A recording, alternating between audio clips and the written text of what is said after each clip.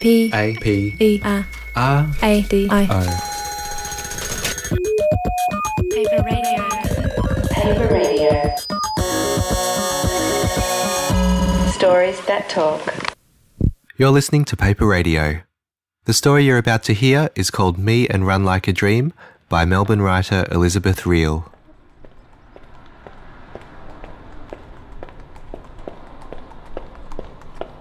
I'm a married woman now. My husband's name is Run Like a Dream, and he's a professional racehorse. We met at Flemington Racecourse where he'd just won big. He was in the winner's circle being admired by lots of beautiful women, and they were all vying for his attention, but I pushed my way through them to congratulate him and compliment him on his good form. He sniffed my hand, and as I stroked his nose I felt a jolt of electric attraction. He nuzzled me like he felt it too. He looked so beautiful and was all rugged and sweaty from his run. He oozed confidence and charm. From that day I couldn't stop thinking about Run Like a Dream. I was distracted at work and restless in the evenings. I had to see him again. I bought a newspaper and turned straight to the racing section to see when he was running next. It was the following week. On the morning he was racing, I got up at 4 a.m. to go to the track and find him. I snooped around and found his stable. He was sleeping standing up. I whispered his name and he woke, his sleepy eyes widening with surprise and delight at seeing me there. I haven't been able to stop thinking about you. He whispered back. My heart swelled. That morning was magical. It was very quiet in the stables, so Run Like a Dream and I talked softly for a while so as not to wake the other horses. Then he suggested we go for a run. But I'll never be able to keep up with you, I said. He offered to let me ride on his back and said we could go around the track a few times. Okay, I agreed. He opened the door of his stable and went to a low wall so I could climb on. He didn't have a saddle and he felt so warm and sexy as he walked across the track. Then he broke into a gallop, running like the wind in the morning twilight. It was exhilarating. I'd never been into horse riding, but Run Like a Dream made it seem so easy, gliding along the grass at top speed. When we were both exhausted, we talked some more and gazed into each other's eyes. It was over all too soon, as Run Like a Dream had to get ready to train and I had to leave for work. I drove off just as the jockeys were arriving.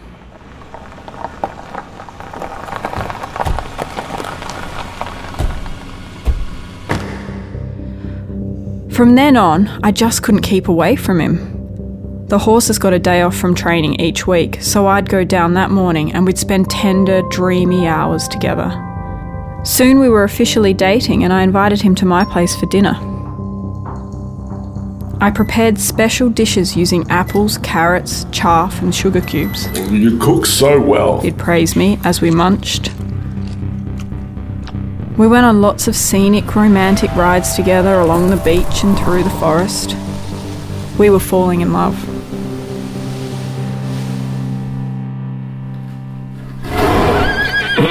I got to meet Run Like a Dream's friends, and apart from a couple of mares who didn't like me much, they were really welcoming and friendly.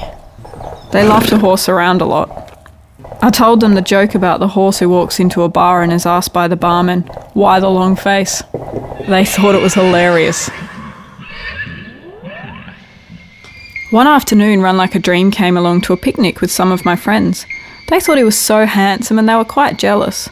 At first he was really shy, but nowadays he's more relaxed and a picnic with friends is the perfect social outing for us because he can hang out and chat, or he can eat grass and do his own thing. Sometimes, if he can organise it, he brings another horse along for company. My friends love it when he takes them for rides, but I must admit there are times I do get a bit green-eyed. One day, Run Like a Dream and I were out shopping. We were checking out the window of a jewellery store when I spotted a beautiful diamond ring. As we stood there admiring it, Run Like a Dream suddenly turned and looked at me in a way he never had before. We locked eyes and he said, I love you. Will you marry me? I swooned. I was in such a rush of love, I said, "Of course I'll marry you." He had plenty of prize money, and we bought the ring there and then for our engagement.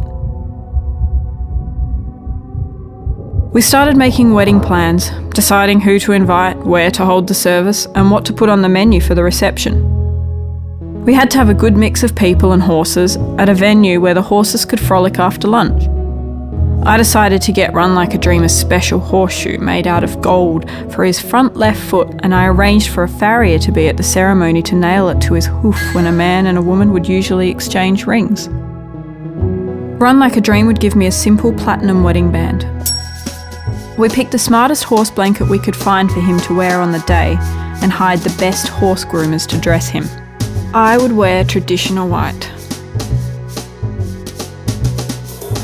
Of course, I had to take Run Like a Dream home to meet my parents. Dad was out finishing his round of golf when we arrived at their place, so I told Mum first. Mum was great, and the two of them really hit it off. She confided to us about the time she dated Caulfield Cup champion Swell Time back in the early 70s. She caught his eye wearing a miniskirt and he flirted with her no end.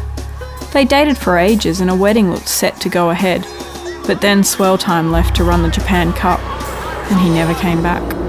She never heard word or anything.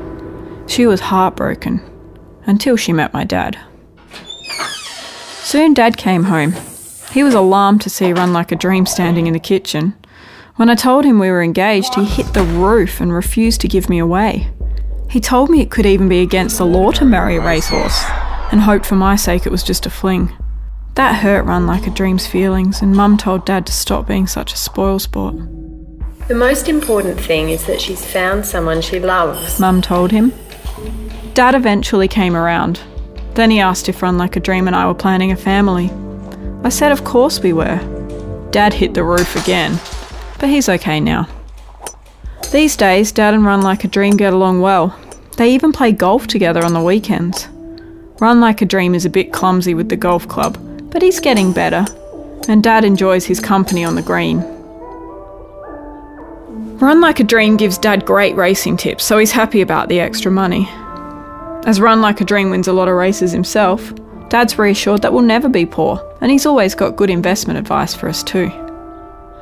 Mum's teaching Run Like a Dream to read, and the three of us sit around in the afternoons to discuss what we've been reading lately. And now that Run Like a Dream can read the form guide, he can do his own research on the horses he'll be racing each week.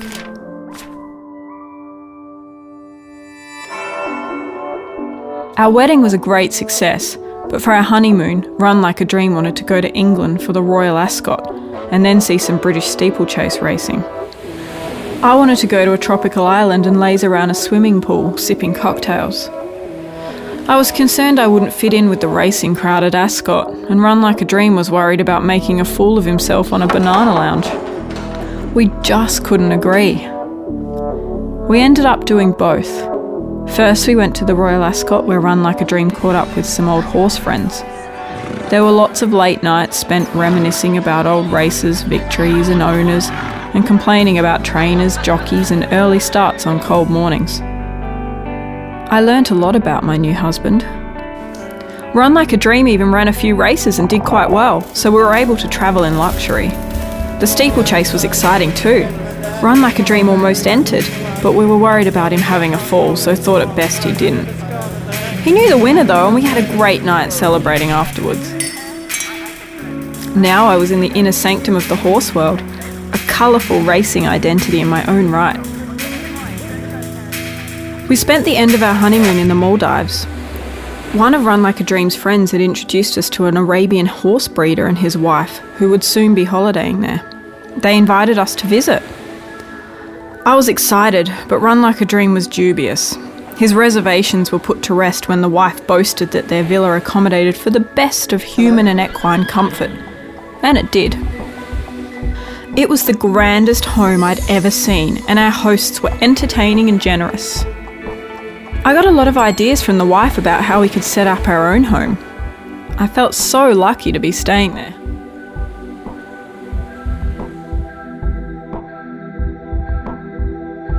When we returned from our honeymoon, we bought and renovated a large house near Flemington using the best features of the Maldives villa.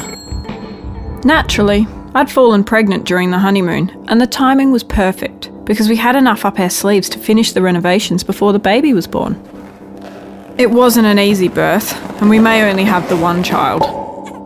It was exciting though, because neither of us knew what to expect. Would it be the pitter-patter of tiny feet or the clip-clop of little hooves? It turned out to be Clip-Clop. Our son is half human, half horse. He has the head, upper body and arms of a human, and the torso, legs and tail of a horse. I thought this was fortunate because he'll have the best of both worlds, a man's intelligent mind and dexterous hands, and a horse's beauty, sensitivity and ability to run at great speed. Run Like a Dream was offended when I said that though. He thought I meant that horses are dumb and clumsy, but that's not what I meant at all. He asked if I'd love our son any less if he had a horse's head and man's legs, and I reassured him that of course I wouldn't, and that he can earn his living by racing just like his father, so long as we can get in early with a good trainer. But really, the world is his oyster. He could even work in the movies, and he's going to be a huge hit with the girls. One afternoon recently, when Run Like a Dream was at the track, my son and I went to the park. He was playing with a ball and I was on a rug on the grass in the sunshine reading a book. I glanced across the park and saw a woman sitting on a bench, supervising what looked to be a monkey swinging from a climbing frame. They don't call them monkey bars for nothing, I thought. I was intrigued and wondered if it would be rude for us to go over and see who she and the monkey were. As we walked towards them, I saw the monkey drop from the climbing frame. The monkey had an awkward gait, and it went up to the woman and put its arm around her. It was a great deal shorter than her, and she leaned down and gave it a kiss. It wasn't just a peck on the cheek either. Ooh, I thought. As we continued towards them, the woman noticed us. She leaned down to say something to the monkey, and then they both looked up with the strangest expressions on their faces. Who do you have there? The woman asked. You're asking me, I thought. This is my son, I said. He does attract a bit of attention, I suppose.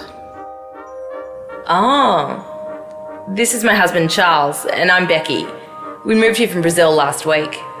Charles really likes the climbing frame. Nice to meet you both, I said. Charles had unkempt body hair and was almost half Becky's size. He was all arms and legs, and I didn't like the look of those teeth when he smiled. How could she possibly find him attractive? I thought to myself. But each to their own, I suppose. The story you just heard was Me and Run Like a Dream by Elizabeth Reel. It was read by Prue Smith, with additional voices by Ange Arabatsis, Joe Case and Tamara Zimmett. The cover artwork comes courtesy of Lachlan Conn, with sound design by John Cheer, assisted by Jesse Burrell. Thanks for listening to Paper Radio. Stay tuned for more stories and visit paperradio.net.